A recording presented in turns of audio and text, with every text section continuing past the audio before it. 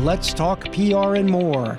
Public relations, media, publicity, integrated communications, marketing, digital, reputation management, and more. Let's talk PR and more with award-winning PR strategist Sherry Goldman. Hi, I'm Sherry Goldman, president of Goldman Communications Group, and welcome to Let's Talk PR. Today, my guest is Julie Livingston.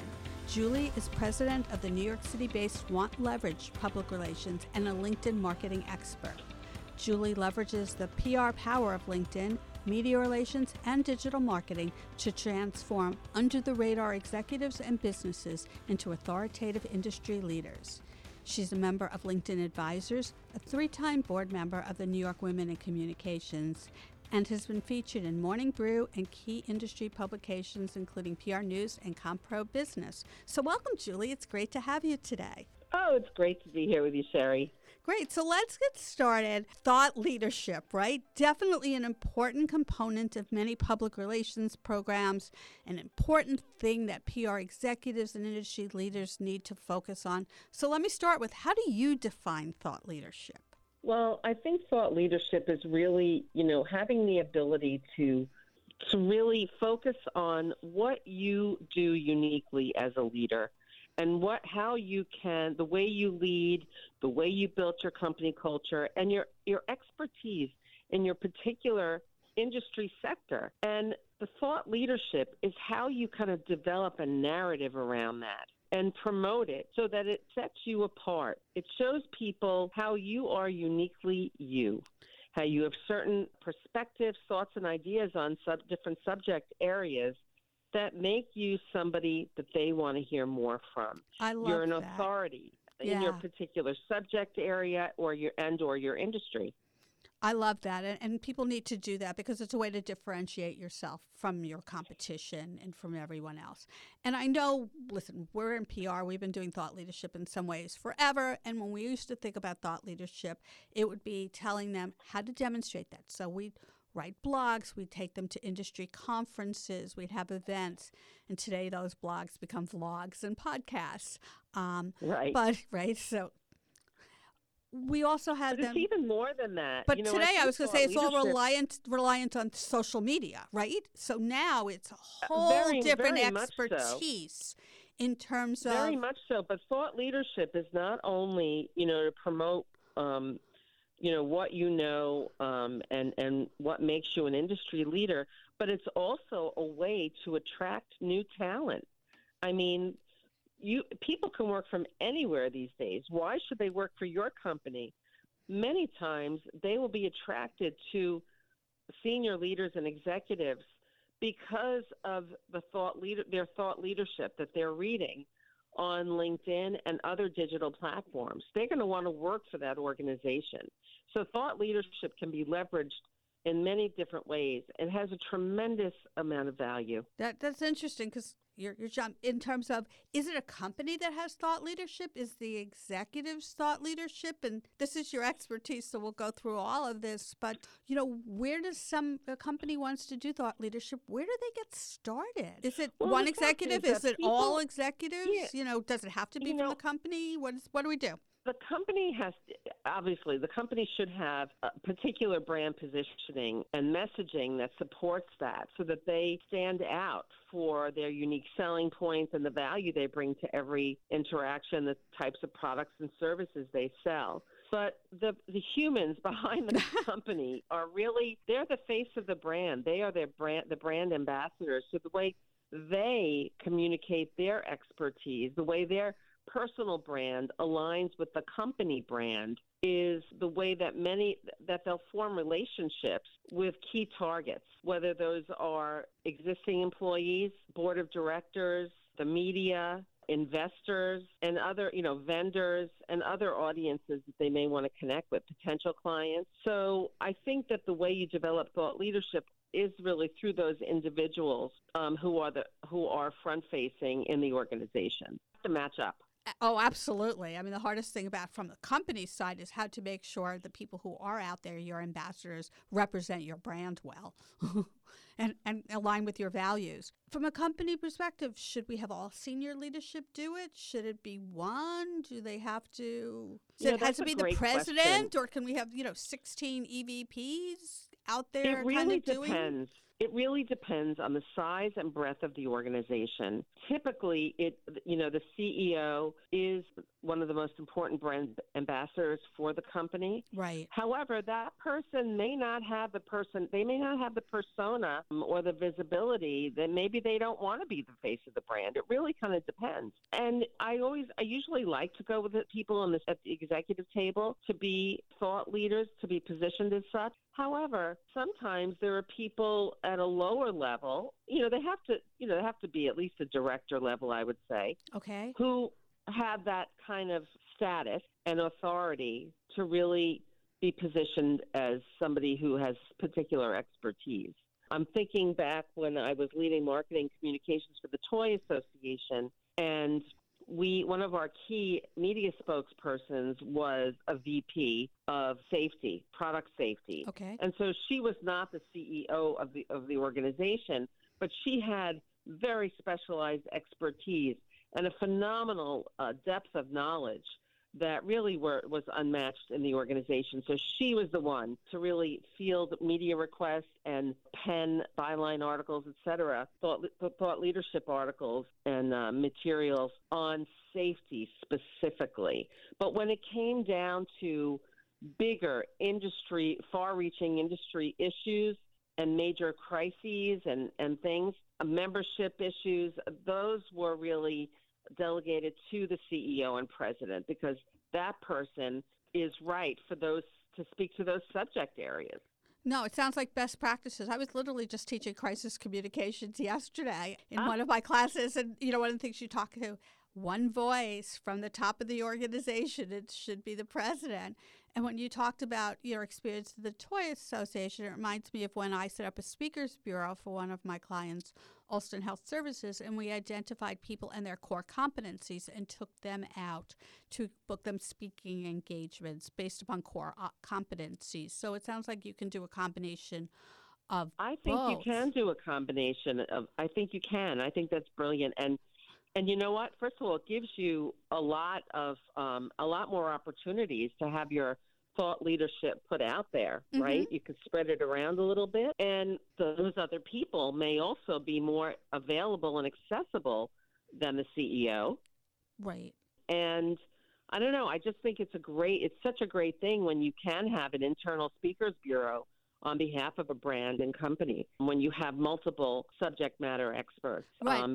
It also really underscores how authoritative the company is as a whole when you have, like a speakers bureau, or, you have a whole list of specialists who can address certain topics. No, absolutely. And it shows the bandwidth of the company. So I know you spend a lot of time on LinkedIn, or a lot of your focus is on LinkedIn. So, one of the things we talk, I know we're going to talk a lot about that. So one of the things that we talk about thought leadership, how it changed, it is more online. It is more now reliant on social media and online, and particularly when we talk B2B, it's LinkedIn. So let's talk about why LinkedIn and what are the key elements of a thought leadership program on LinkedIn that might be different from anywhere else. Yeah, LinkedIn is really where people in the business world live today. That's where they get their information. It's where they connect with others in their network, where they broaden their circle by, looking for talent, strategic partners, and others that can help them build their business and extend their reach. So I have actually parlayed my PR experience into helping executives raise their visibility and their presence on the platform. It is really the first place that journalists look when they are identifying a subject matter expert, and as they will look at their LinkedIn profile. And so if CEOs and other C-level executives and managers are really wise to leverage the power of LinkedIn. I mean, there are more than 900 million users on LinkedIn. Oh, gosh. It's in, I think, 61 countries in many different languages, you can't underestimate the power of LinkedIn. But, as digital is no longer something we use for an emergency communication, right? Right. It's something that we use on a daily basis. So you really, it's just LinkedIn has become a prerequisite for businesses and leaders to establish who they are and to promote what they think about a lot of things that have to do with their business and their industries and world events. It's got to be a priority, in my opinion. But it's more than a resume, right? Because it used to be LinkedIn was set your resume. Right. When I think of thought leadership, what do you need to do? Because it's not just having a profile there. That's not enough. No, having a profile is not a resume. It's a story platform. It's a brand storytelling platform. And you can use it the way you optimize not only LinkedIn's latest features, and they're always rolling out new things, whether or not you're using creator mode, which really bumps up your profile and gives you, and it's free, gives you a lot of graphical assets that you can use to really make yourself stand out. But creating a profile that promotes all of your skills and experience and successes, not in an overly self-promotional way, but in a way that kind of balances out who you are, what you're capable of, what your vision is, what you think about certain industry issues. It's really a phenomenal platform. And it takes time to build that up. I mean, the first step is really optimizing your profile and using that header section more effectively. I can't tell you how many executives when I look at their profiles, and they're just totally underutilized.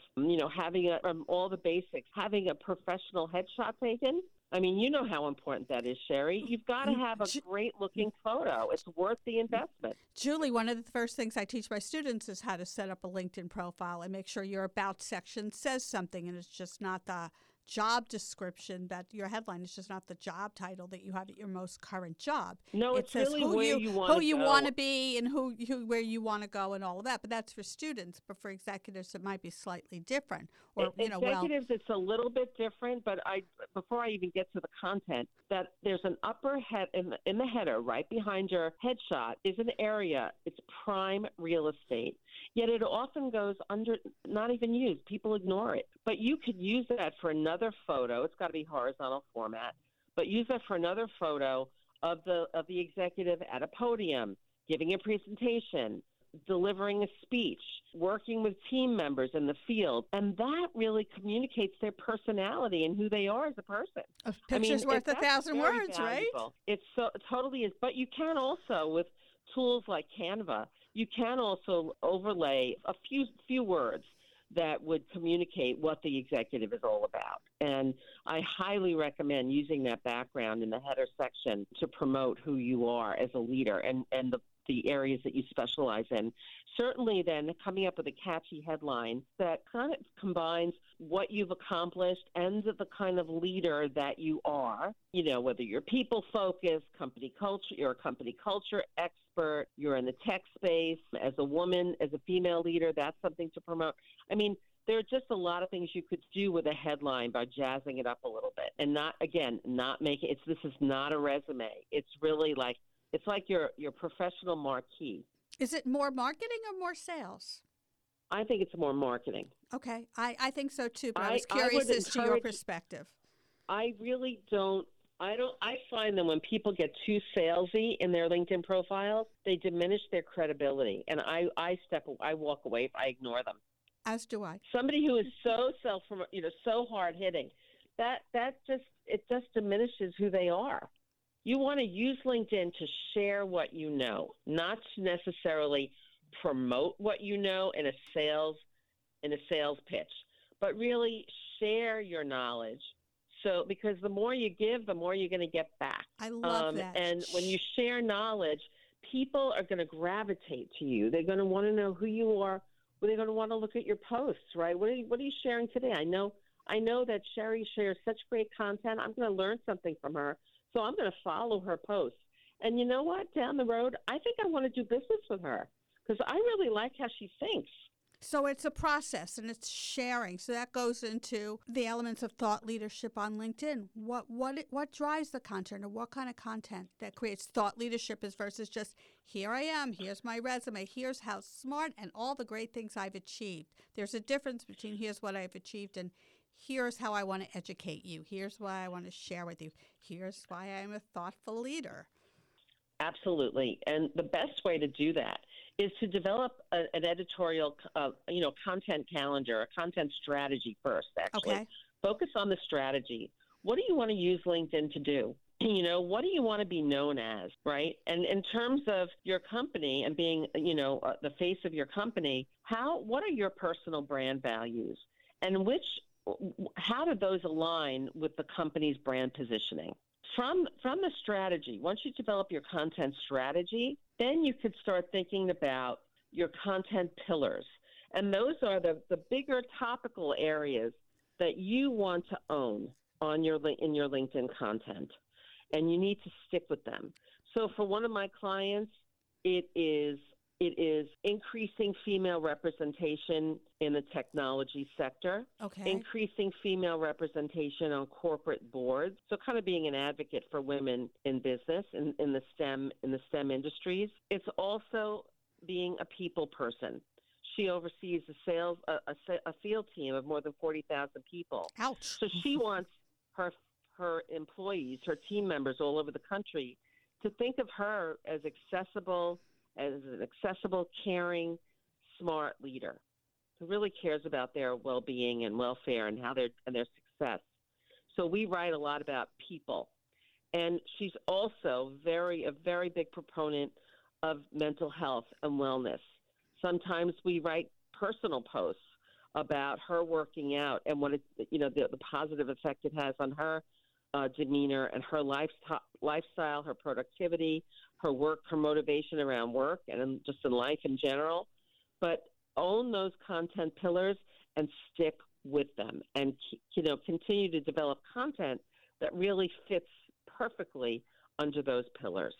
So my two questions for you would be: does those pillars have to obviously match the company's pillars, or does that then become the individual pillars? And then B, let's talk about what that content is, because it's not the same as you would share on Facebook or Instagram. It's not memes, it's not GIFs, it's not cute graphics. I mean, this really has to be, for thought leadership in LinkedIn, thoughtful, in-depth pieces, I would think. It does. And, I think the best way is to use LinkedIn as a storytelling platform. I love to, when I talk to clients, and I do a lot of their ghostwriting. Okay. I do the strategy and ghostwriting on LinkedIn. I try to mine our conversations for stories about things that they deal with on a daily basis, and then to blow them up. An interaction with an employee about how they solved a problem can become a post on, these are my best tips for problem solving and helping an employee kind of may come to their own decision and empowering them in the process. What does that do for my client? That underscores her leadership. The fact that, again, that she's a people person and she cares about her people. It speaks to the kind of company culture that she has developed, where people have a feeling of psychological safety, and that she's empowering her team members to develop their own leadership skills. So I focus on things like that, taking a real story and then blowing it up and, really hyper-focusing on that in a post, sharing tips and takeaways, and then laying out the post so that it's easily scannable. So it's not only writing the content for the post, but laying it out so that there's kind of air or space. So in other words, bullet points, because basically on LinkedIn you're fitting it into their template almost. So you are. So you are. You can't put pretty graphics and all of that stuff. There's not a lot of room you for can that. use bullet points, chunks of copy, like blocks of copy. Okay. And I like to selectively use emojis, as I find that helps to guide your eye through the post. And you could be fun here too. You have to be tactful, but even using an emoji that's just a colored circle is a nice way of creating a bullet point. And it really does help people look at it. I also, in terms of the graphics, I do use a lot of license-free photos from sites like Pixabay or Unsplash. However, the best photos that you can get are of executives in action, and they don't have to be staged photos.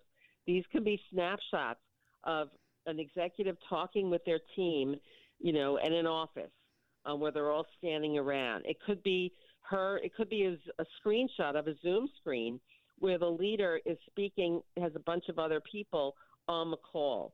And, when you post a photo like that, wow, that starts building a sense of community because your team members are seeing their faces on your feed as well.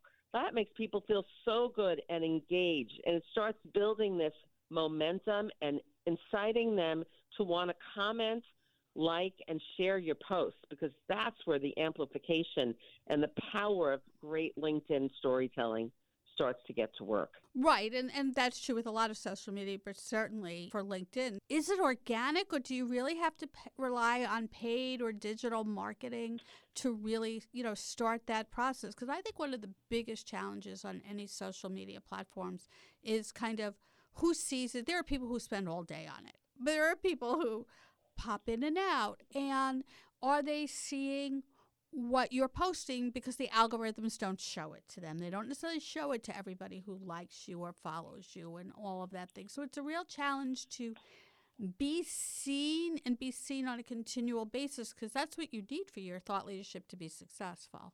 Well, there are a lot of things here that come up for me from that question. Number one is to have a number of connections. So executives need to initiate connections on LinkedIn within their circle and keep building those. And so when you have more than 500 connections, that's a good starting point. Okay. Of course, I like to see a lot more than that. I can check that at least. I'd like to see more than that. But building your connections on LinkedIn really should be an ongoing process. And I try to get people to do that like 10 or 15 minutes a day, maybe 2 or 3 days a week, just to start broadening their whole their network. In addition, it's really important to know the right hashtags to use, because that will make you more searchable on LinkedIn as a subject matter expert. Okay. And by subject especially. And so I always, for all of my clients, I have individual a hashtag spreadsheet with the number of followers next to it. So I like to look for hashtags that have more than 10,000 followers, and I keep track of all of those. And often when I'm posting on topics for my clients, now you can use up to 5 hashtags on LinkedIn. So it's different than Instagram. Don't go crazy with hashtags. Be really strategic and selective and use up to 5. So less is better. So even using like 3 is ideal. And so you can use 2 hashtags like, let's say, strategy and brand or branding, which have millions of followers. And then for the 3rd hashtag, you could go a little more niche-y and do something a little bit more specific, like maybe customer experience or something that may be more specific to your industry. So it's not an industry hashtag. So when I have a client that's a credit union, I always hashtag credit unions. Or listen, when I hashtag for myself, it's always public relations or PR pro or PR professor. So is that too industry specific? Well, remember, you want to be really selective, and you want to use the small amount of hashtags that you have available on LinkedIn wisely. Okay. So unfortunately, you never really know how well your use of hashtags is going. So I play around with it a little bit. Again, if I'm going to use 3 hashtags in a post, 2 of them I'll look for ones that have, hundreds of thousands or millions of followers.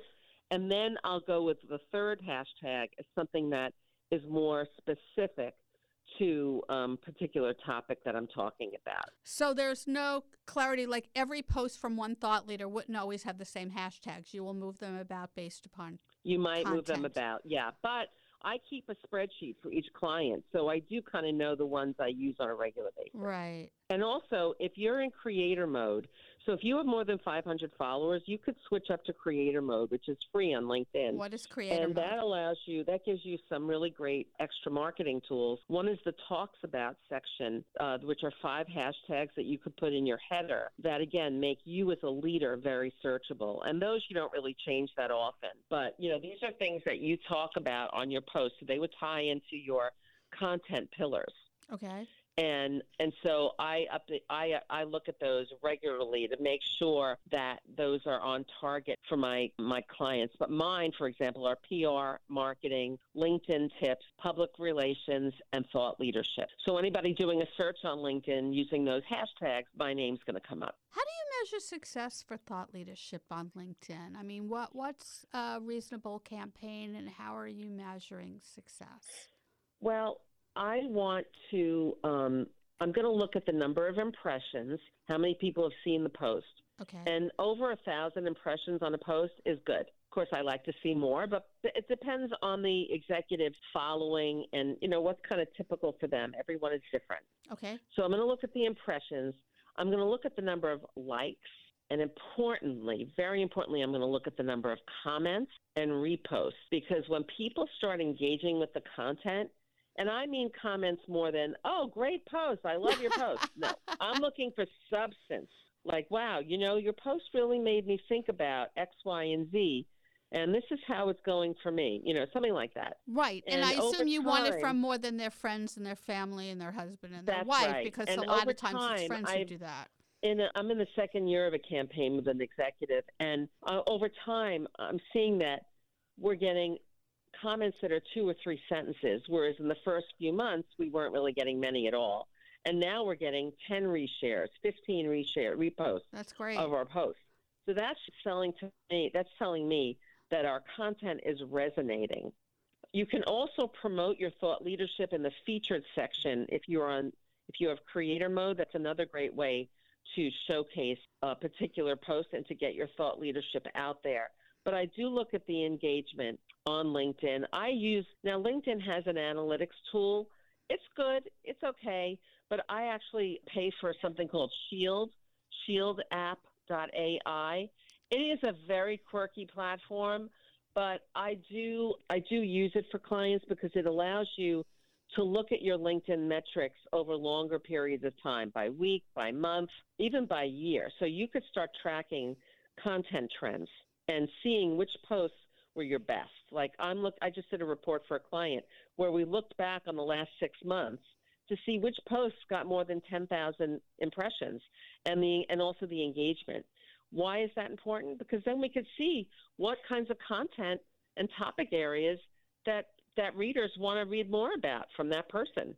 And we're building on those. So we're really building on if it's company culture or the mental health ones posts for this one client do phenomenally well. So we're going to keep focusing and digging deeper on that topic. And then I would assume, I don't want to put words in your mouth, I mean, while that's great, it has to eventually resonate to the client's business metrics. So if they're positioning themselves, are they then getting more candidates applying for jobs? If they're positioning themselves as a thought leader, are they getting asked more other places besides LinkedIn or more sales? Because I assume somewhere it's got to tie back to business. You can definitely look at that. I also put a lot of weight on the anecdotal feedback that I get on my clients' posts. One of my clients who has a big field team has been traveling around a lot over the last few months, and people have started, when she walks into the office now, wherever that might be, in major cities around the nation, people start buzzing when she walks in. There's like, wow, I'm seeing you all over LinkedIn. And I'm getting a lot of value from your content. I'm actually sharing it with my teams. Great. And I feel like I know you. That is the measure of successful LinkedIn content. So in some ways it replaced maybe things that they should have been doing, because when I hear that from a field team, I'm going, they should have been doing some great internal communications programs, and they weren't. And they've taken LinkedIn and they've actually used it for their internal comm outreach, which is great. I mean, it's working. It's just a different platform that I'm glad it's there for them, but they were lacking before. I think it's a layering effect, Sherry. With so much of what we do in comms, we layer different types of messaging on various platforms to really develop somebody as a leader and a thought leader, right? You should definitely be using LinkedIn for your internal comms and external comms. Yeah, and you say layering. Should they be doing media relations? Should they be doing other things? I mean, is it LinkedIn only, or is that a good platform, a foundation, but you need other things as well in thought leadership? I think that LinkedIn is a phenomenal platform, and depending on who you are and what your business goals are, maybe it is the only platform. But I think that you're only going to power up and elevate your presence and industry authority by also layering it with with other activities such as the media relations and media content placement part, speaking opportunities, etc. Right. So we're almost out of time. So my question for you is, how do people know if they should get started on thought leadership? And do you have any advice? Can individuals do that, wanting to get a platform and start their careers? Is thought leadership and LinkedIn something they should really think about? I do. I think that thought leadership and LinkedIn is something that anybody at any stage of their career can think about, even students, because once you identify your personal brand values and how you want to position yourself, and you take ownership of content pillars that sort of will be your guideposts for the content you develop, then you could really start putting your personal stamp on it. I write a lot about it. One of my content pillars is executive presence. So I write a lot about executive presence, everything from how to appear on camera to how to give a successful media interview to how to interact with different target audiences in person and also virtually, and the tools to do that. So own your topic areas, own those brand pillars, and don't stray from them, so that this way you underscore your authority and individuality, your distinctiveness in each of those categories, and that people will start to know you and associate you with those areas. That sounds like great advice and a good place to end this. Julie, it's been great talking to you. Thanks so much for being here today. Really enjoyed it, and I learned a lot. I so enjoyed our conversation, Sherry. Thank you. You're welcome. That was Julie Livingston of WantLeverage PR. I'm Sherry Goldman, and that's Let's Talk PR and More for today. You can find more information about the show and about me at Goldman Communications Group's website, www.goldmanpr.net. Thank you again for listening today. I look forward to talking PR and more with you all again next week.